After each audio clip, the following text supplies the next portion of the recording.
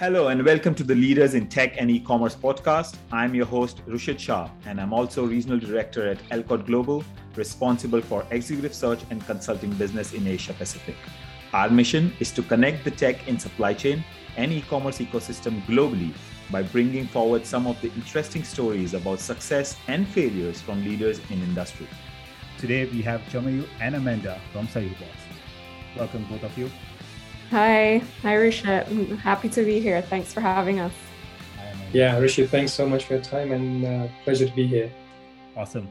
We'll start very simple. I should tell you that I did a little bit of reading on Cyberbox, and one thing catch my eye that, the story started from Amanda. You basically worked with a kale farmer. I think his name was Misto, and that's where this whole Cyberbox story originated. Would love to learn more about how it happened and kind of more detailed story of what you were helping them on and where do you see this going? Back in 2017, I had quit my job actually to become a farmer. So a lot of issues, but I mean, Cyberbox was really founded with that social mission of being able to provide market access to local farmers through the digitalization of Indonesia's supply chain. So yeah, just going back to the story, I was farming before I started Cyberbox, had met a farmer called Misto. I actually started to build my own farm and then got to know farmers within the area. And then as I kind of spoke to them, I saw there were like three main issues within the farming industry or agriculture industry in Indonesia. So one being that farmers have no capital. So they have no access to funds to really expand their farming, to build a supply chain to connect directly to customers. So that's one. Number two is they also don't have demand or price transparency. So usually these farmers, they don't know what to grow. This is because the supply chain is so long and they're not able to get that access to the end users. They tend to grow whatever their neighbors grow. So what ends up happening is these farmers grow the same things, and then supply ends up being bigger than demand, and then prices dropped. And sometimes they'll sell for lower than the actual cost of production. This happens a lot. That's why there's great price fluctuation that you see in the market that has to do with agriculture products. And number three is the lack of education. So again, farmers will face difficulty on how to build up their farms, how to improve their yield, how to basically become more profitable in their farming business. So essentially we saw this, and then that's when my co-founders and I wanted to see how we can create better access for farmers to the market. So we are solving the supply chain infrastructure and logistic part. So we're building the end-to-end system from farms to end consumers. We're building the technology, the demand forecasting for us to be able to deliver products directly from farmers to end consumers. So we're really in control of the customer experience as well. Yeah, I mean, on the farmer side, we're also partnering up with institutions and partners to improve the productivity and on the farmer's end.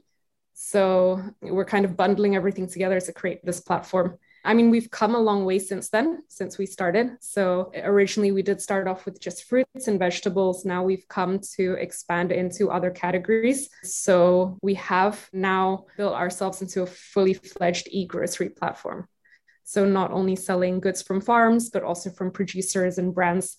So we're extending that mission that we were solving from farmers to also local brands and producers, and also looking into imported goods as well. So, I mean, yeah, from here, I mean, we hope to continue to grow and to build up our business. I think there's still a long road ahead of us.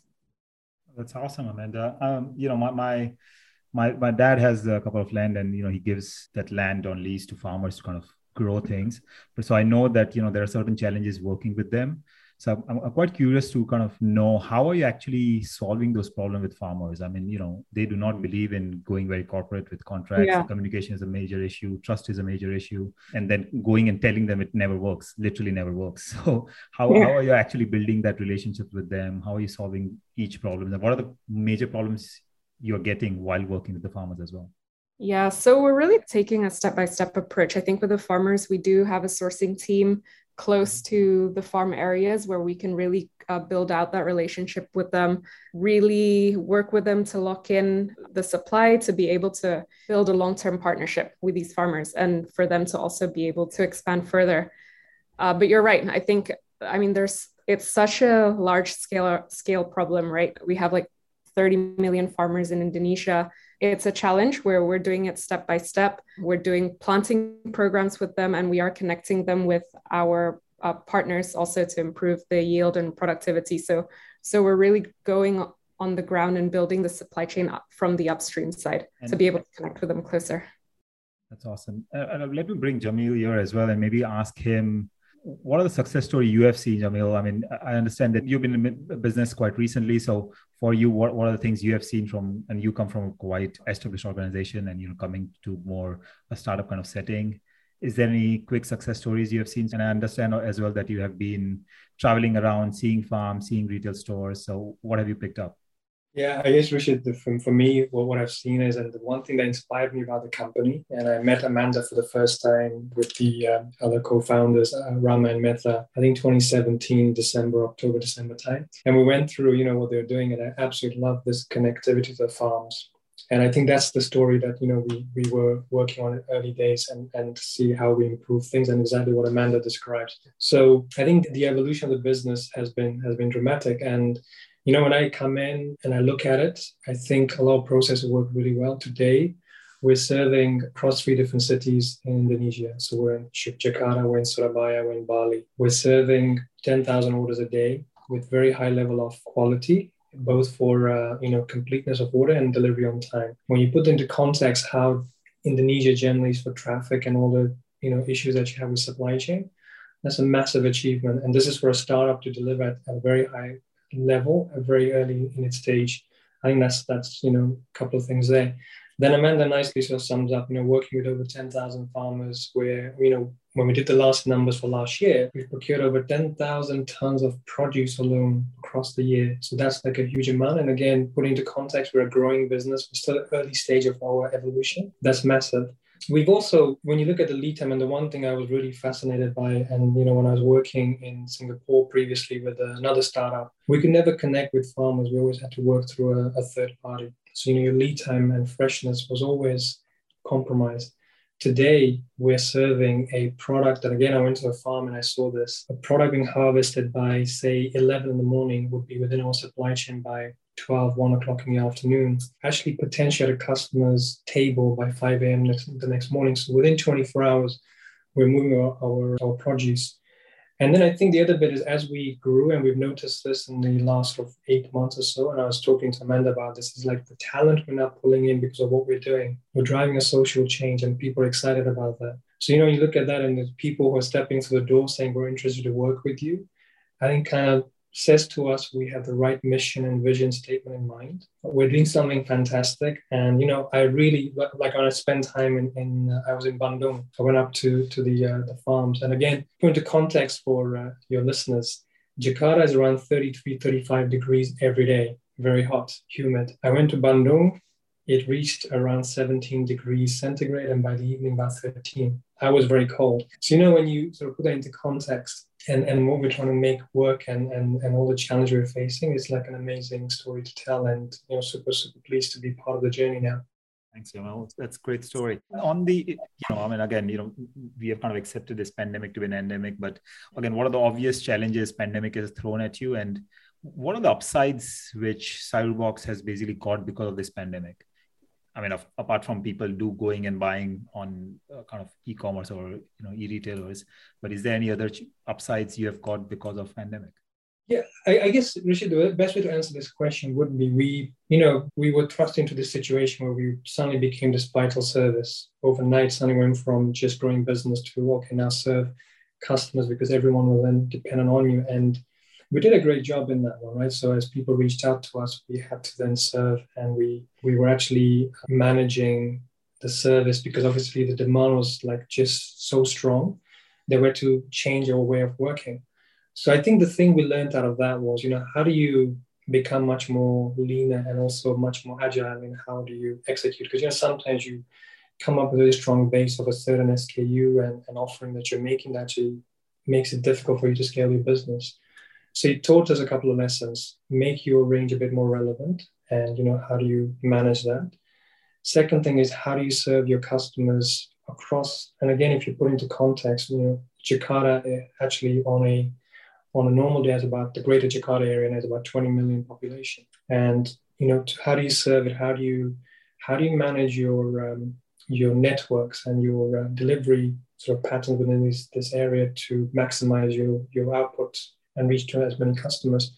So actually taught us a few things we had to do there. How do you then execute better? How do you grow your business? Out of this, what happened was, our upside was, we managed to scale our business into Bali during that period because we recognized the need there. We had a local partner we could work with, so we went ahead and did that. So it brought a very organic growth of something that wasn't there initially to what it is today. I think that for me would be some of the key elements that we saw happening, and it was a tough period, but we learned a lot from it. Yeah, just to add, I think it also forces us as a team, to start thinking on how to be agile, because we're seeing so many just uncertain things coming up. And we've seen it in the past 4 to 5 years that we've been operating. So, we've taken that stance of really creating a culture that can be agile to uncertainty and to make sure we can keep kind of innovating and pivoting and can still move forward despite kind of all these changes, like the pandemic changes in the market and other external factors. True. I think being agile has been kind of one of the top priorities. But I think for usually a startup, I think it's far more easier than companies who are quite rigid, quite big. So I'm assuming it's a little bit easier to achieve that. But I think the major challenges, and I don't know if you as a company are facing that, is meeting this higher demand and trying to change too much and being too easy. You do not really make money. You end up losing on logistics. You end up kind of bargaining on to get a high, first priority on the product. You start losing money as well. I don't know. What was there a challenge where you started seeing making far more less money than before, just to be more agile? Yeah, I think, go back to the offering. So when you change your offer proposition, then obviously things sort of look a bit different from your basket size. The changes you see, the number of customer orders are becoming, you get more orders, but then your basket size changes.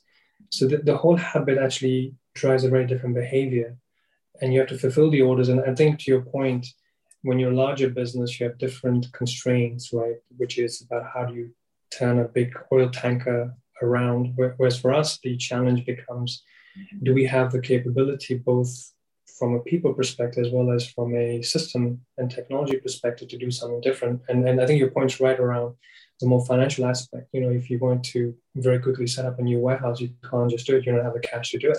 So there are different challenges that come in, and here's where then you need to then look at your cost structure and the economy of scale, and how do you then serve an order and still be profitable. So it does take a hit, because your whole dynamics of your gross margin and your CM1 changes shape. Then your operating costs as a percentage reflect very differently.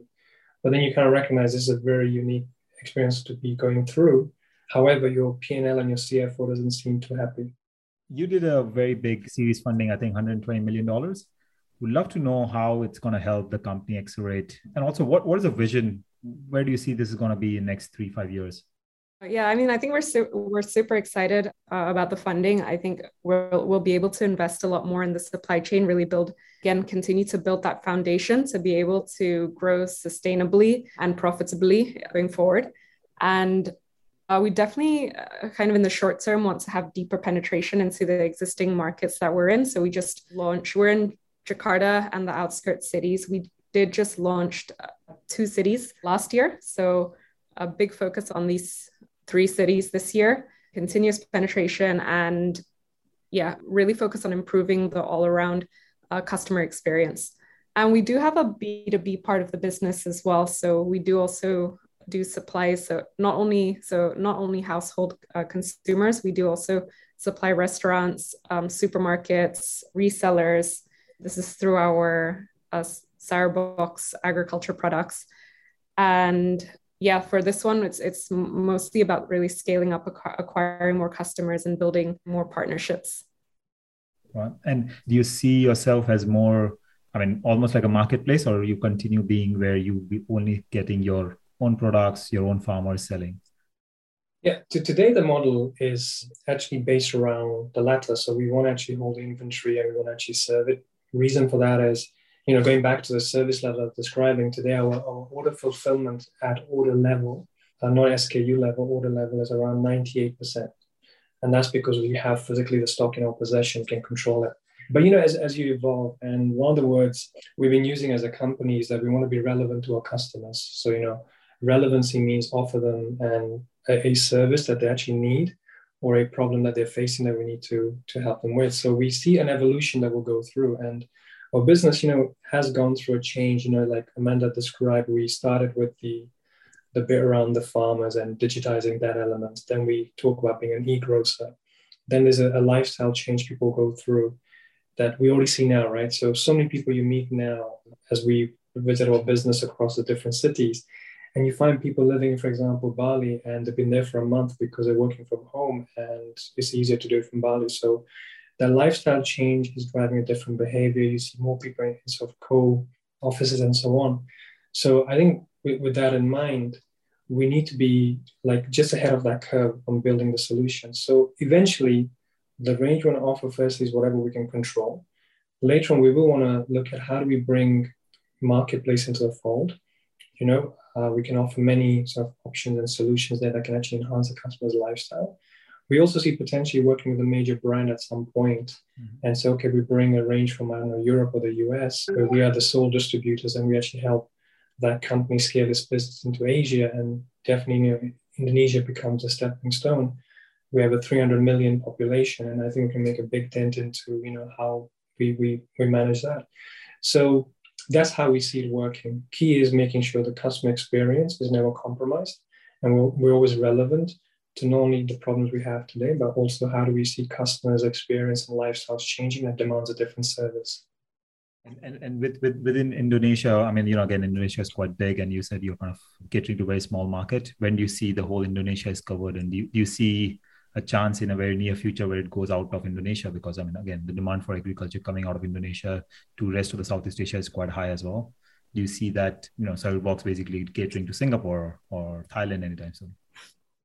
Yeah, I think if we if we focus on Indonesia, that in itself, the market is huge, right? Total addressable market that we're seeing is around upwards of kind of 200, 300 billion. Grocery market in itself is around 7 billion by like 2025. Again, 30 million farmers in Indonesia, large percentage of GDP is agriculture also in Indonesia. So definitely a huge market to serve. But if we say, will we expand into Southeast Asia? I think we're always like, why not, right? I think the focus for this year and next year would be Indonesia. If we're able to move faster, then I mean, we're always open to seeing if there's any potential collaborations, JVs that we can do overseas or even launch ourselves. So I think we've always got that mindset that we're open to expansion and innovation and continue to surpass what we're doing now.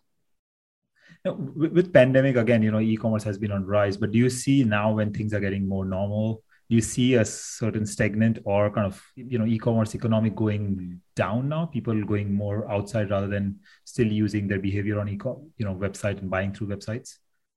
Yeah, I guess, for us, when we discuss it internally, we use different data points to sort of arrive at conclusions that we think we need to get to. So you see different cities at different stages. Obviously, in the West, cities like London, New York were a lot more quicker onto e-commerce than perhaps we were.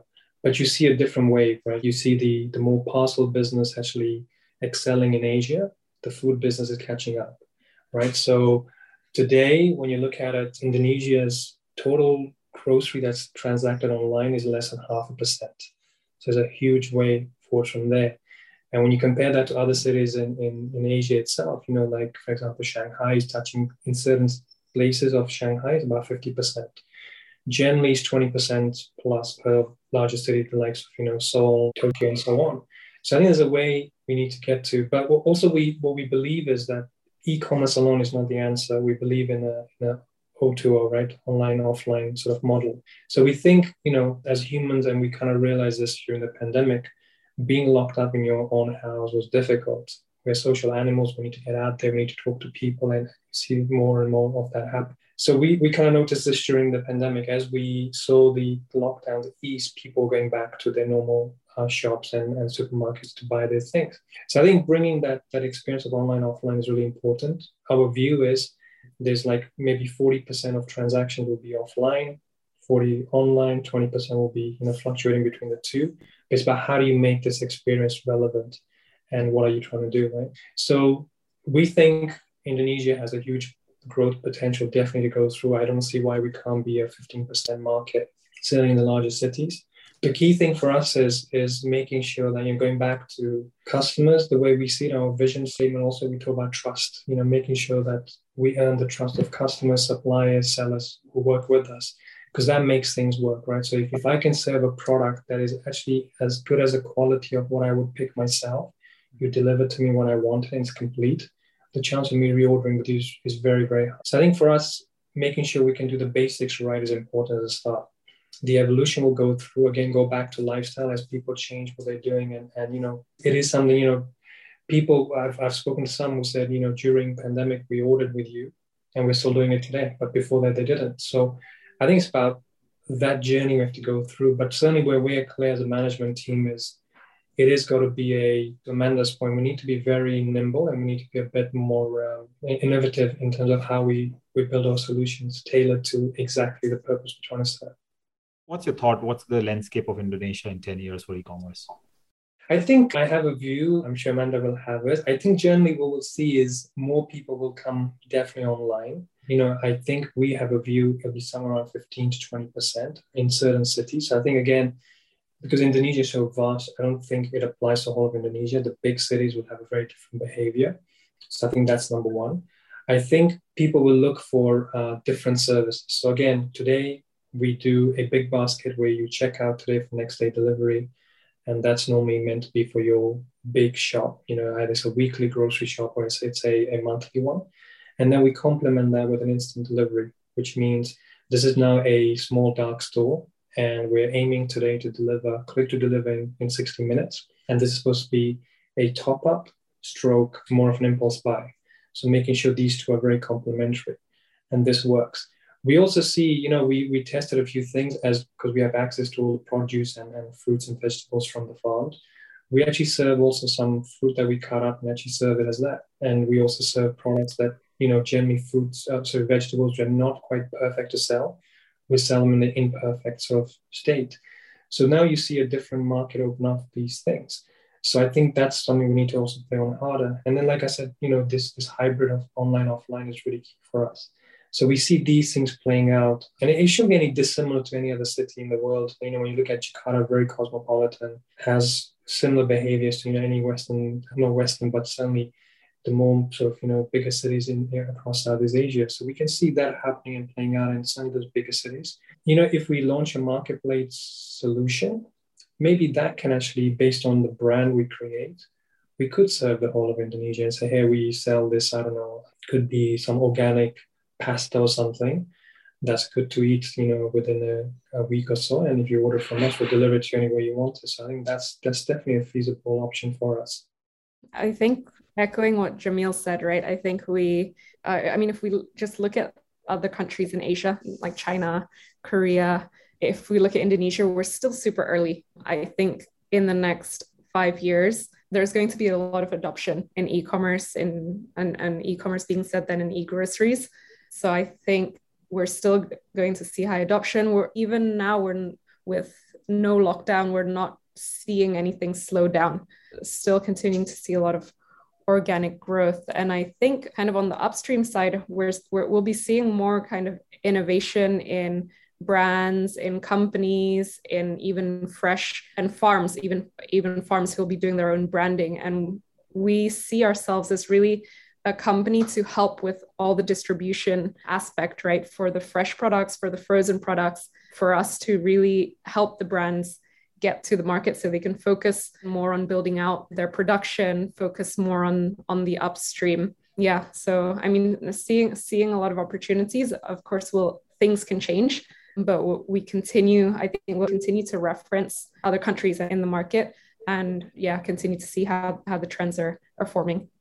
Yeah, I mean, you are in a great space. So yeah, next 10 years should be smooth. A lot of challenges, but a lot of Hopefully. growth as well. Smooth, yes. Yeah, there's a lot of challenges.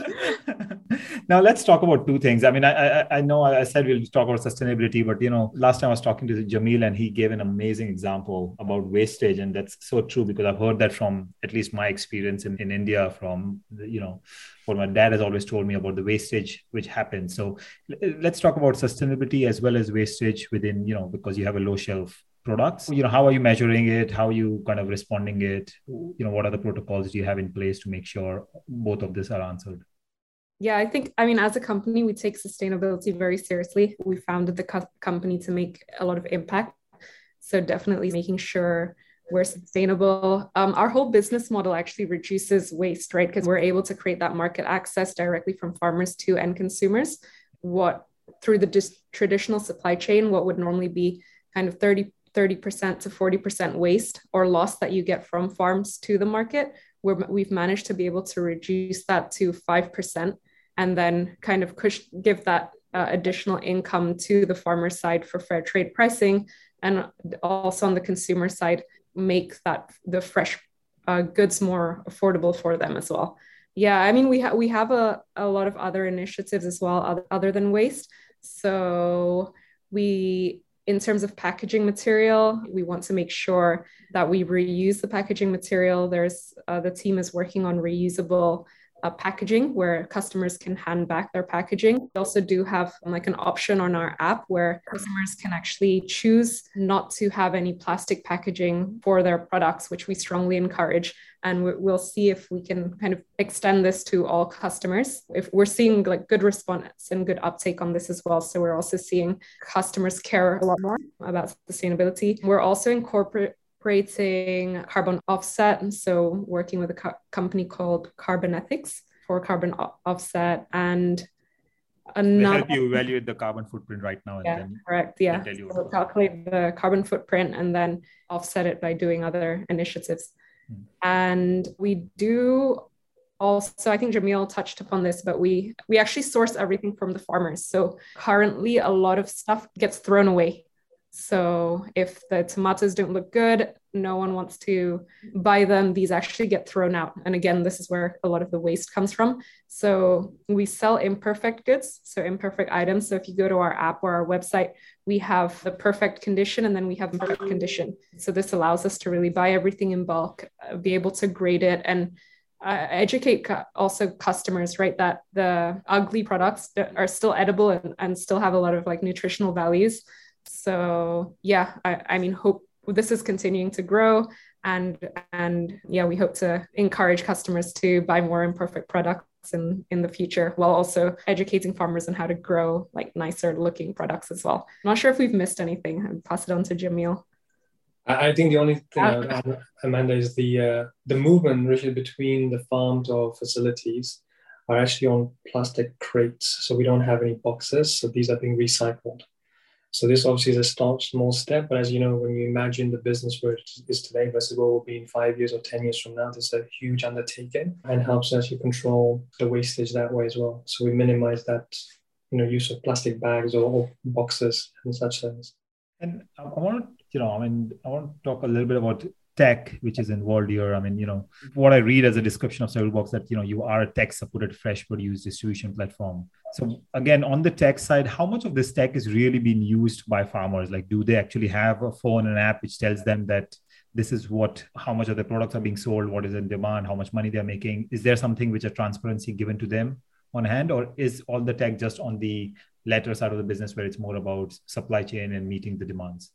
So on the farming side, it's something that's in the pipeline. So we haven't built anything specifically from the farmers. I think that will take a little bit of a longer adoption than it would on the supply chain and consumer part. So we're putting that on hold, but we do have a farmers management system. So this is for our team to help the farmers and also do monitoring process. Most of our tech is actually built in-house. So we do have the end-to-end control of the supply chain to be able to provide that certainty and service levels for customers. So on the consumer side, where we have the app, we have the ordering platform, we're able to integrate with multiple partners. And on the supply chain side, we were building it from the farmers upstream monitoring up to, again, the end consumer. So we have the warehouse management system, we have the forecasting tools and technology. Yeah, Jamil maybe can speak more about this part. Yeah, I mean, we pretty much entire supply chain end-to-end is mapped out with technology-enabled tools that we have. So, from how do you raise a purchase order based on a forecast has been generated to receiving onto WMS, then the entire process from, receiving all the way to outbound and then the quality checking. We then have a system, obviously, to do the last mile routing and the delivery and then tracking the deliveries happening, because that's important from a customer satisfaction point of view. Then you go beyond that, which is now the quality aspect. So how do you track quality right across your supply chain for be it complaints or products that meet our requirements, and make sure there's a tracker in place so we can use the information and do something with it. So this gets fed into our R&D team, who go and then research how to improve that, whatever the issue is. And then you have, the S&OP, which is for us a very important tool, and we're investing more time into this. As we grow, and to your point earlier on, about earning money, we're trying to tie down our sales numbers to an actual output that we want to get. And to do that, we've actually installed an S&OP process, actually holds everyone accountable. And then there's the general BI reports that we get on a daily basis around how the business is operating. So this is how we connect the end-to-end piece. And now moving towards like culture, people, and talent. I mean, we're basically an executive search. My whole background is executive search. So I'm always curious to bring this question on the podcast. But before that, let's try and just understand the culture you're trying to create within the organization. Just so, let's say if you're trying to hire talent, it should help them understand the company better from outside. Yeah, I think the culture for us, and it's a good question. The one thing we really, really like, and we want people to believe in the same thing, is like when you look at the company and the way it was set up was to fix a problem. And, Amanda leaving a job to go and do something to become a farmer was really interesting. When she told me this, I was like, really? So, when you speak to the other co-founders, they have the same mindset. So it's about coming in and have the desire to come actually make a change and believe in this passionately. So, the customer obsession, and that's one of our values, and it's number one value that we have, is making sure that you're coming in every day and you believe in this value that we have, and you live it, you breathe it, and actually you step out of your comfort zone every day to do something different. And there's obviously a bunch of other values, but I think if there's one thing that, for me at least, epitomizes the Sayur Box that I've experienced in the last 7 months, is I've seen the dedication to fixing customer issues and keeping customer front and center has been really important for us. So I think for us, that culture and generally, there are the other things around growth mindset, making sure that people come in and they have a way of learning and becoming better. And you learn from everyone, literally. Every day you can learn a lesson from somebody else. The ego about I know everything should be left at the doorstep, and you come in and you become somebody actually evolving as the business evolves. So there are other bunch of, values that we believe in, but I think the one which is really important for us is the customer obsession. Make sure you do something to make a difference to our customers' life, and think out of the box. What else can we do to be even more better and much more unique? Our DNA is sort of built around that. When we built our strategy, it was linked to customer sort of experience. And we never talk about customer service, but experience. A service, basically you serve somebody to do something. But when you have a bad experience, you can always make it better with the way you deal with it. So you're not actually doing a service, you're actually creating an experience. And we learn from that. So I think those bits are really important and very, very focal to how we do things. And what kind of skills is needed to be successful in Sayur Box? Yes. So, I mean, we were, this is my second startup that I've gone through, and what I recognize, and it's something that it's quite unique that we're at that moment right now with Sayur Box. So, as a startup, when you kick off, you have small funds, you recruit people who are like more all-rounders. They come and do a number of roles, and they basically get the business going.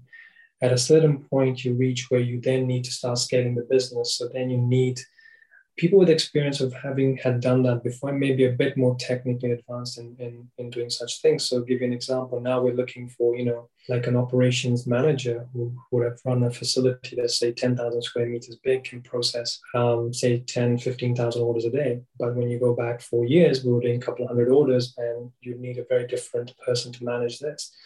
So that's, I think, number one. The scale of business dictates a very different requirement. I think the kind of leaders then we now look for, obviously, our recruitment process is where maybe 4 or 5 of us will interview the same person for a senior leadership position, and we're checking for different skill sets. Obviously, the line manager does more around the technical part, but we sort of, as a team, then look for people who actually have the ability to sort of think on their feet, be nimble about how to do things. One thing you have to get used to with a startup culture is we change direction very, very frequently. We could do something this morning and change it this evening because that's what the business dictates. And not many people can adapt to those kind of changes. And then the hours can be quite insane.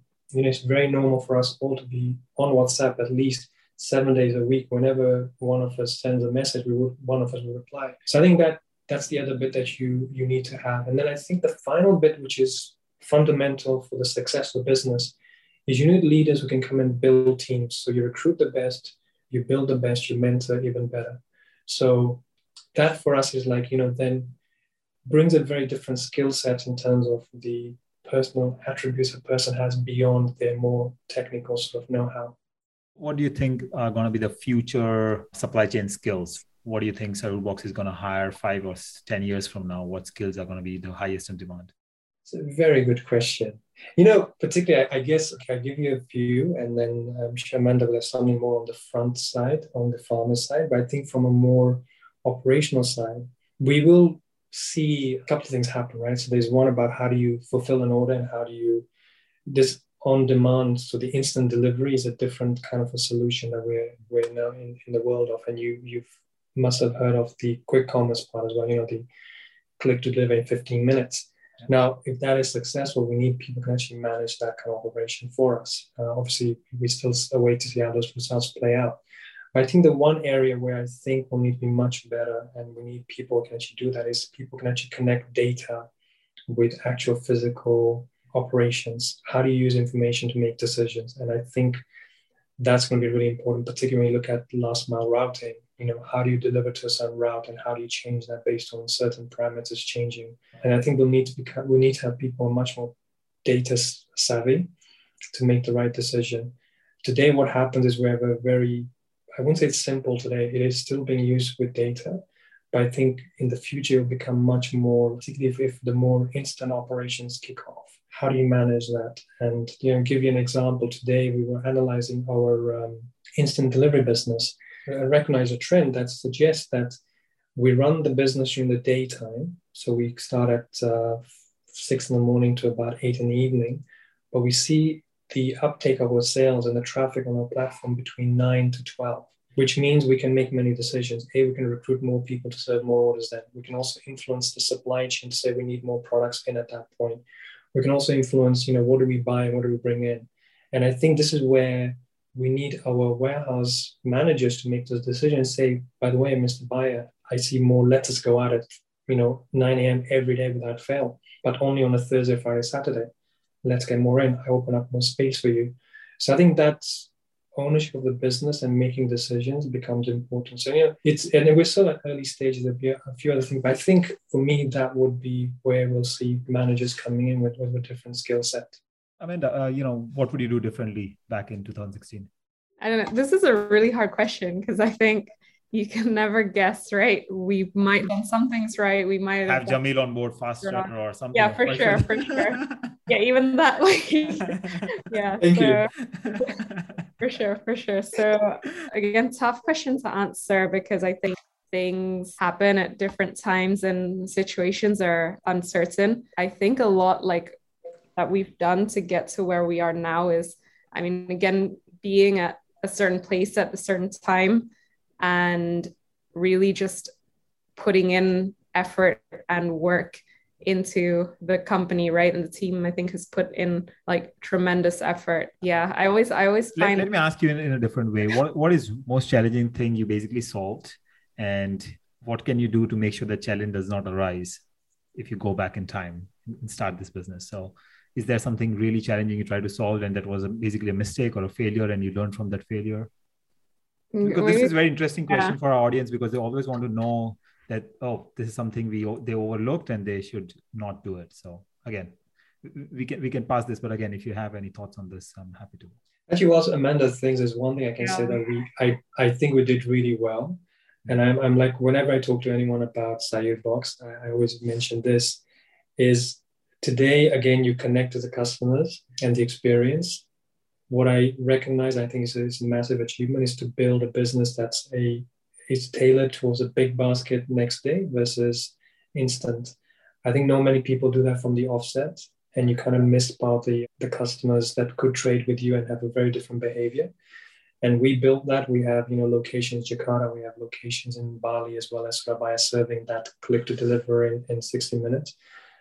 I would say if there's one thing that, apart from what we connect with the farmers, that this bit here makes our business complete. And as we now evolve into, say, potentially marketplace and probably a brand, international brand, or whatever else, these are the sort of methods how we'll get this out to the customer and tailor to each customer's need based on how they want it. Yeah. So I think for me, that's the one thing I would say was an amazing sort of decision by the leadership team back when we took it over a year ago from now. And it's going to definitely add value to what we do. Good one. All right, let's end it by giving you the stage, Jamil, Amanda, both of you, to kind of talk directly to the audience about SayurBox. Yeah. Firstly, I think, again, Rashid, thank you so much for the opportunity to come and talk to you and your audience. I mean, we've kind of tried to describe our business as it is today. We built a business that's based around becoming an e-grocer and, supply and fix people's problems that they have every day. So we've kind of described a lot of details there. But what I would say is, and the way I sort of summarize our team, we have a team that's about 2,000 strong. 2,000 employees strong. We are, in our offices, in our warehouse, last mile services across 3 cities. And the one thing everyone does, they come in, every day they walk through the door, be it in a warehouse or sit on their bike to go and deliver. They live the value for us of being customer obsessed and making sure that, we do the right thing every time. That for us is the epitome of how the business is. If I share a bit about how our business was and, go back to the year 2016, we built a business very much focused on farm to fork, making sure that we can actually bring in farmers, give them a consistent and fair price for the effort they put in. We also had a very clear ambition to say we want to serve our Indonesian customers with locally procured produce of the best quality and in a consistent way that they can buy. As we now transition into becoming an e-grocer, we recognize that we need to complement fruits and vegetables with other products that an average household in Indonesia would need to have on a daily basis for their needs. We're moving into that direction. And our third phase will be within the next 18 months to now add a bit more around the lifestyle. So SayurBox for us is a company that came with a very strong purpose, and that purpose is still alive for us. We're now actually adding around it other things that complement what we believe our customers need. So it's a very, to my mind, business evolving and is taking shape and different sizes. And wherever we play, for us, we want to win those cities. So we see ourselves as a number 1 player in the 3 cities we're in today. And as we expand, we'll have the same mentality to win the city, serve our customers well. And, always with a view of what are we fixing for them to meet their daily challenges. Oh, perfect. Jamil and Amanda, I wish you both best of luck with SayurBox. For people who do not know, SayurBox is a tech-supported fresh produce distribution platform based in Indonesia. You should be able, if you're in Indonesia, you should be able to see their website and app. And if you're out of Indonesia, you can still see their website. If you have any more questions, are you both okay for the audience to reach out directly? Yep. Yeah, of course. Awesome. Perfect. Again, thank you, Jamil, and thank you, Amanda. Thank you so much. Yeah, thank you for having us. Thank you for listening to our podcast. For all the show notes and information discussed in the episode, please follow Elcott Global/podcast. Also, if you found this interesting, please subscribe to the podcast on iTunes, Spotify, Stitcher, or any of the podcast platform. We are looking forward to your feedback. Thank you so much.